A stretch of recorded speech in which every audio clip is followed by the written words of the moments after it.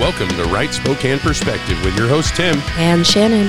It's opinion, fact, information, and your alert system. Stay tuned and enjoy the show. And welcome back to Right Spokane Perspective on this Wednesday episode. It's What's Been in the News this Wednesday. We're going to be talking about some news things that have occurred here recently, and we'll jump into those conversations after inspiration. Our inspiration today is sharing by caring.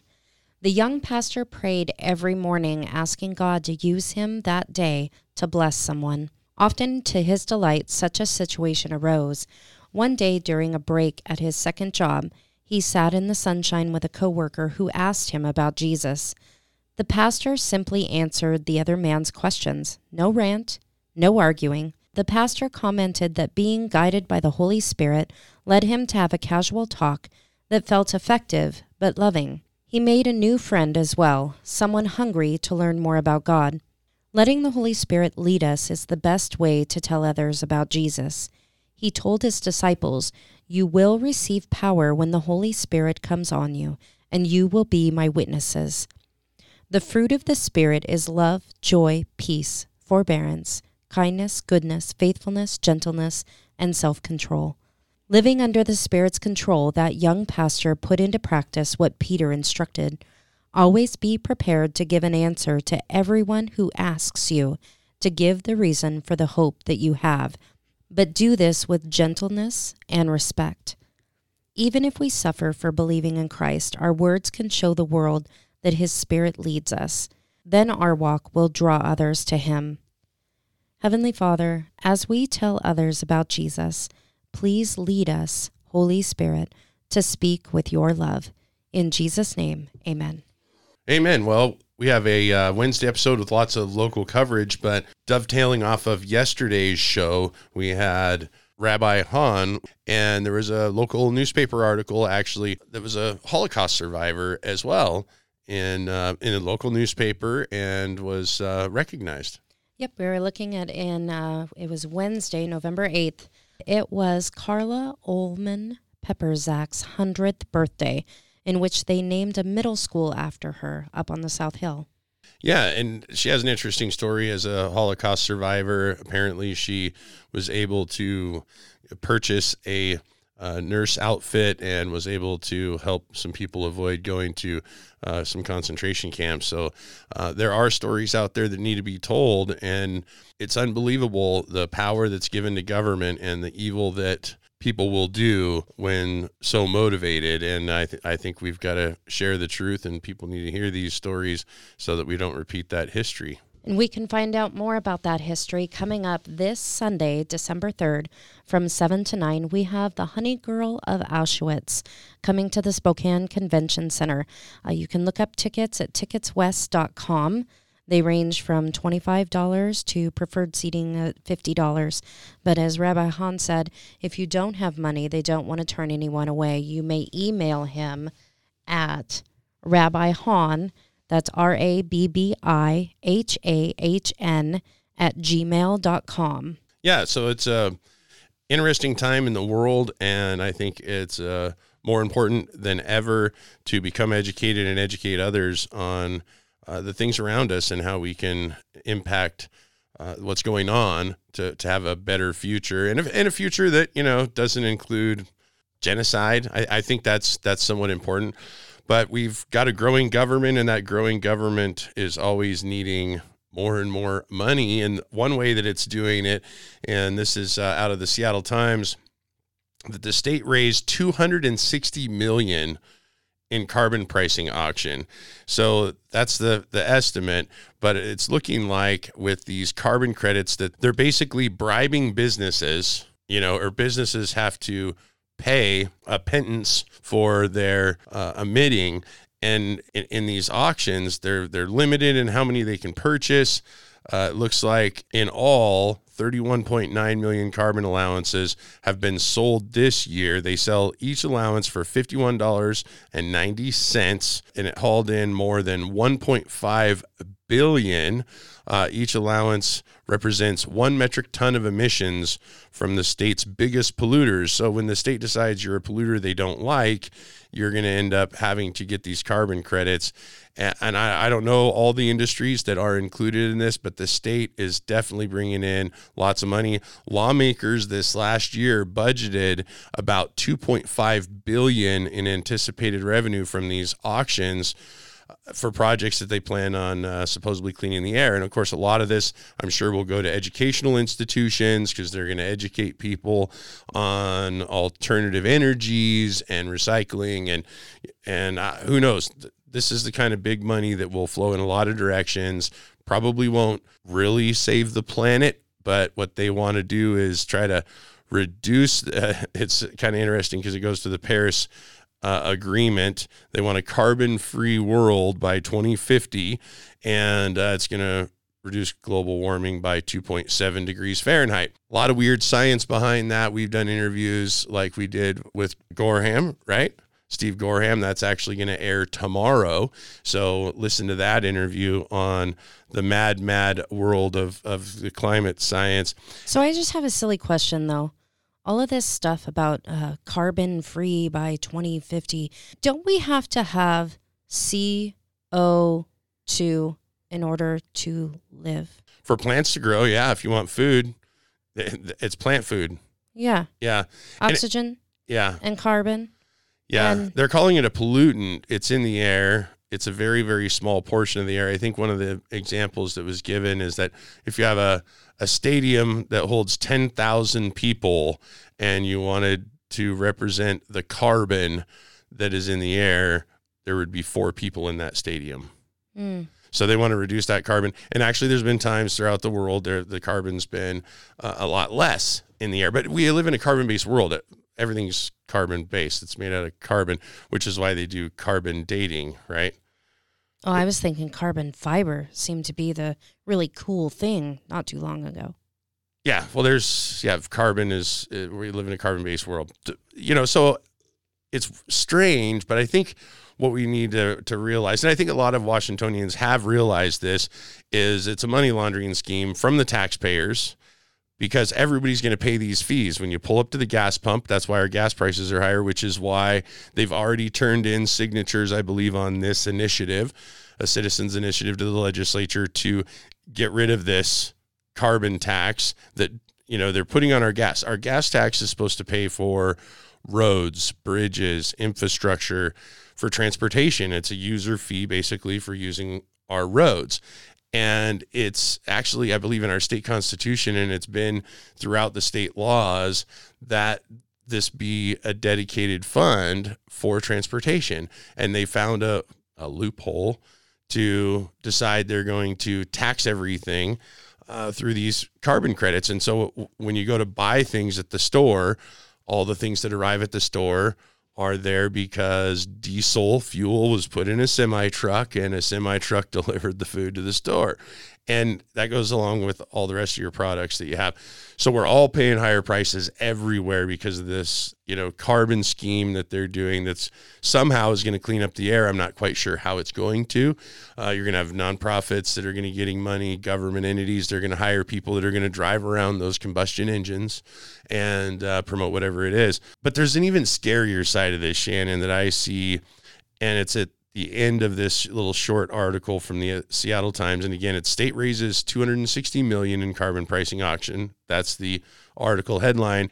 And it says officials are pursuing merging Washington's carbon pricing market with another operated by California and Quebec. So I believe this is a problem because now we're taking our economy in Washington state and they're going to merge. They're going to create some kind of I don't know if Bankman-Fried came up with this idea, almost like a Bitcoin scam where we're all going to pay higher prices everywhere. The companies that operate in Washington are now going to be merged into this green economy scheme with California and Quebec. So it's saying that assuming Washington, California, and Quebec agree to merge their markets, the earliest the process could be finished is 2025. Well, that's not very far down the road. And we as citizens have an initiative on the ballot to get rid of this funding scheme for the climate change activism. So I think that we got to look at where our tax dollars are going more and more. And it's interesting to me too, because there's some other things that have been in the news lately. We look at affordable housing, and every time that comes up, Shannon, what do I say? Every time I hear the word affordable housing out of a politician's mouth, it gets more expensive. So we have local governments that are trying to create programs. Oh, we need more affordable housing. So they want to make it so that they can change the building code so we can create more density where you can put up to 6 units on a single lot, right? Well, I think what I'm seeing happen in building is affordable housing, right? But it's not so affordable. What it is we're not using what used to be used when the builders were building. They were building the American dream, home ownership, right? The American dream. We're building apartments. We're building little townhouses because we've created too high of an expense for housing. So that's great. Okay, you can put multiple units on a single lot, but what does that do to the lot? It makes it denser. It means that there's less open space for the other programs that they fund where we want more trees. You're starting to look like the projects in Chicago. And we need a canopy of trees. Well, you can't have that if you create all this density. So we fund things out of both sides of politicians' mouths. And then the other problem you have is then, guess what? The more density you create, the more valuable the properties, the more expensive the properties. And guess what else happens? Your property taxes go up. So over the last several weeks, we had an election, and the election didn't even get finished, and they were already working on taking votes, like the city council took a vote to increase property taxes by 1%. They're taking that 1% they can take every year. But you also have other local governments doing a lot of other things. All the school districts, it seems, are now putting on our February ballot that's coming up, they're putting levies and bonds on the ballot to increase revenues for the public schools. Well, you look on your property taxes, your common house is probably paying anywhere between $2,000 and $4,000 a year just in property taxes. If you get to see the property taxes. Now, remember, we have a lot of renters out there that don't see the property taxes. They don't get those pieces of paper. Right. They just get the notice that their rents are going up, and then they're upset because their rent's going up. Right. And they just saw the sign that says yes to the kids. So in February, they're going to write to increase everybody's taxes, and then they're going to be angry when their rent goes up. So, it's one of those situations where we need to be an informed electorate, which is part of the reason why we do this show. Actually, it's most of the reason why we do this show. And one thing leads to another. Guess what? Housing cost goes up when your taxes go up.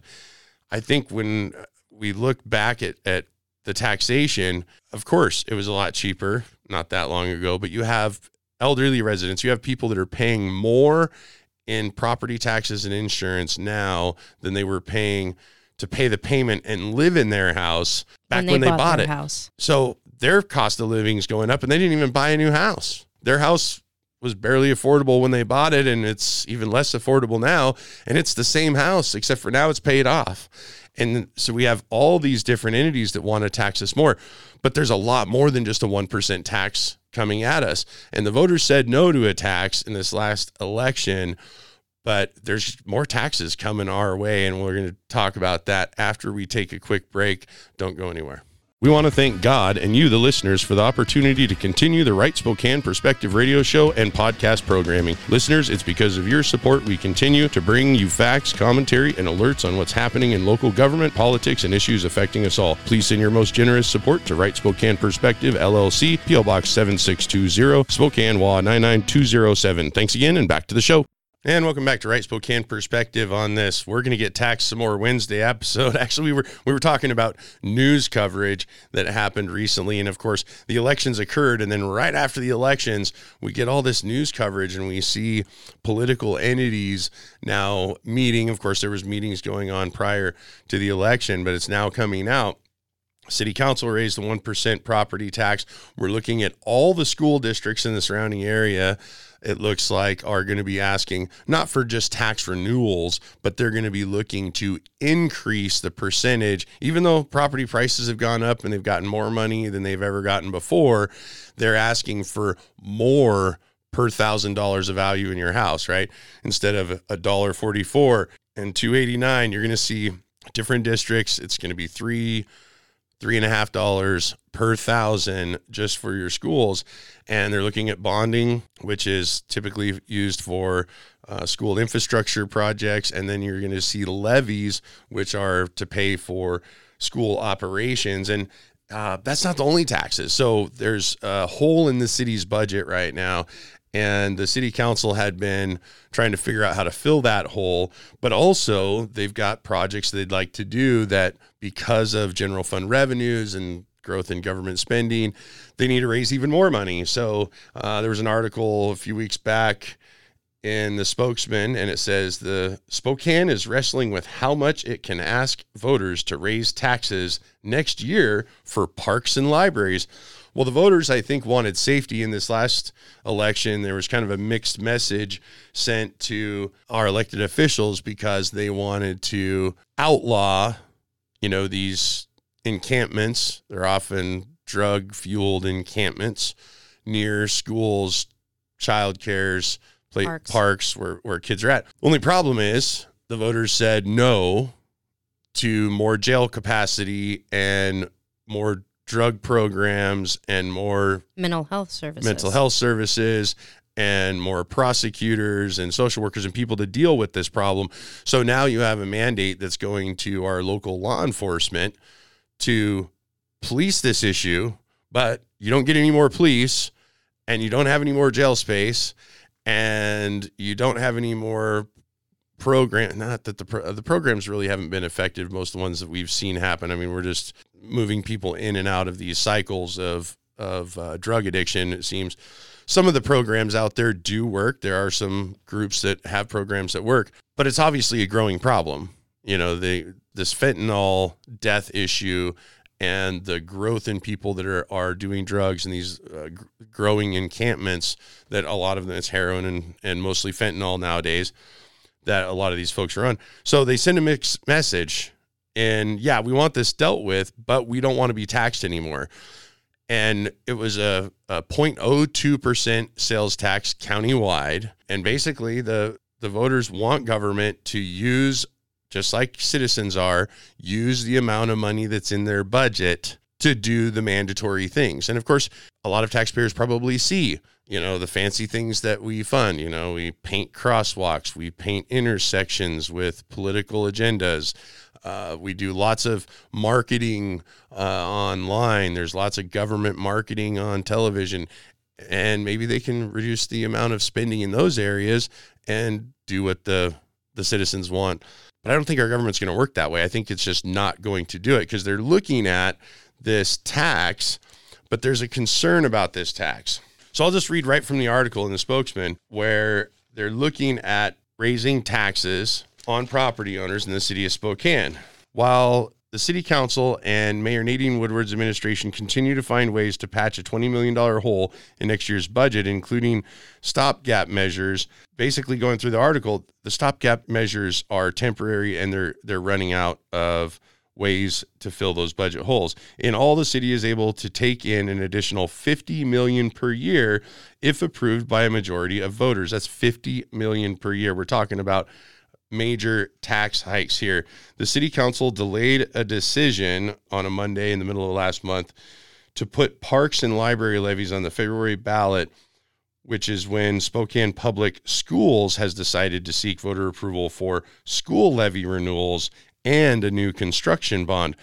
So there's just taxes coming at us like crazy right after these elections. And the citizens, I think, are going to be throwing their hands up in the air when we see those tax increases, but we're not going to be seeing the other mandates like the one that we put on police with the camping. What are they going to do? Where are they going to take them? They can't take them to the jail that wasn't approved. And if the government's not looking at funding that without raising taxes, and they're looking at funding all these other things, and guess what? It's in the general fund. Yeah, we did the downtown park. We spent, I don't know, $100 million. We went way over budget with the park redo for Riverfront Park. So you see these other local parks that haven't had renovations done in decades. Well, yes, there's tax revenue coming in that the city could have been using, but the operations of government have become a lot more expensive. So it's up to you to tax yourself some more for these parks. I think citizens are going to get to the point where they're going to say, well, sell the park, build houses. I don't think so. I think we're going to get to the point where they're just going to throw away their ballots. And let me remind you, if you just throw away your ballot and you don't mark the no box, it's going to be a yes. That's right. That obviously the folks out there that have some self-interest, whether it's their neighborhood park that they want fixed up, or they work for the parks department, or they're a contractor to the city that will get the contracts possibly to build the parks, so they have a family member that sells park play equipment. Yeah, all those people are going to be voting for these taxes. But we're looking at a time where citizens are seeing inflation. Not government inflation is another piece, because the government has to deal with inflationary factors as well. But we're going to ask citizens, and it's looking like schools, parks, libraries, and you just start going down this list of tax proposals to increase taxes on ourselves. I just don't see the voters approving those things. I think government has backed itself into the corner where they've already created all these taxes to, they're building stadiums downtown. They're doing stuff that the voters said no. They're going to fluoridate the water. They're going to spend money in all these other places and then come back to the taxpayers and say, no, we need you guys to pay more taxes because otherwise your park bathrooms aren't going to get fixed. Well, and here we are again asking grandparents that bought their houses to pay more money when they're already on a fixed income. Spokane is a retirement town. We are still a retirement town. They are living on a fixed income. And another tax means the difference between grandma staying in her house or moving in with you. Yeah, of course. But there's also other things. You look at the government, where all the money goes, where the spending goes. We had the state government, of course, like with the situation with the jail, that after the vote failed, obviously proponents of the jail reminded the writers in the Spokesman Review that our jail was built with state funds back in the 80s. Well, the state's not likely to fund that at this point in time. And so if we want to fund anything criminal justice, it's going to have to be done at the local level. Now it looks like they've either got to talk the voters into a new tax. Of course, remember the 0.03% tax for the STA? For the STA, for the Spokane Taxing Authority, for the transit lines, right, and the city buses, the electric buses, all these buses you see empty most of the time driving around burning diesel. Well, you've got an entity that, they came back to us 3 times with different proposals, and I think it was a 0.03%, and then they lowered it to 0.02%, which was the same price they were asking for the jail, and they finally did enough outreach, they did enough testing, they looked at the places where they needed to garner more votes to get the taxpayers to approve it. And so 3rd time is a charm, I guess. They got that tax proposal approved. So we funded more STA. We've funded the parks, right, for the downtown renovation. But we were also told local parks were going to be fixed. But instead, they ended up having to take money from neighborhoods. Remember that tax that the neighborhood built for themselves to fix their infrastructure in their neighborhood? And they took that to fix a bridge in Riverfront Park because that wasn't covered in the bond that they got the voters to approve. So you've got all this moving of money and these politicians that are looking at other things that need to be accomplished, and they never have any self-reflection. They don't look in the mirror and remind themselves that, like, the city council increased its budget by 100%, doubled the amount of money that they're spending on their own staffers and their friends that they hire. Nope, they'll just come back and ask us for more money while they find new ways to spend it, but then they don't actually get the things done with the money that was supposed to be done, like with Riverfront Park. They have to take money from neighborhoods. I see this as a trend of our local government. I'm not going to point to parties necessarily, because I think there's been a number of transitions over the years, and it's just the elected officials not listening to the voters, and they'll spend our money coming back because it's a couple $100,000 to run a ballot issue, right? Right. So they have to spend money to put it on the ballot. They'll spend that money to keep continuing to come back for another iteration of some kind of tax proposal to get what municipal government's supposed to be doing done.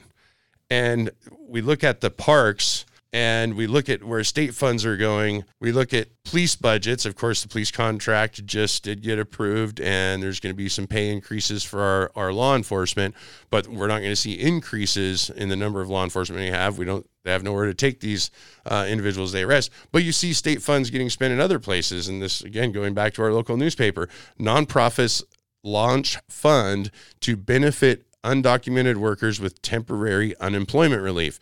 So we're talking about unemployment for excluded workers, they call it. This week, 2 nonprofits launched the Washington Excluded Workers Benefits Fund, a pilot program accepting applications from undocumented workers in the state. Eligible applications will receive cash payments of $500 per week for 10 weeks or until they find another job. So this is a new program. They're looking at more than 5,200 workers in Washington could benefit from the pilot program.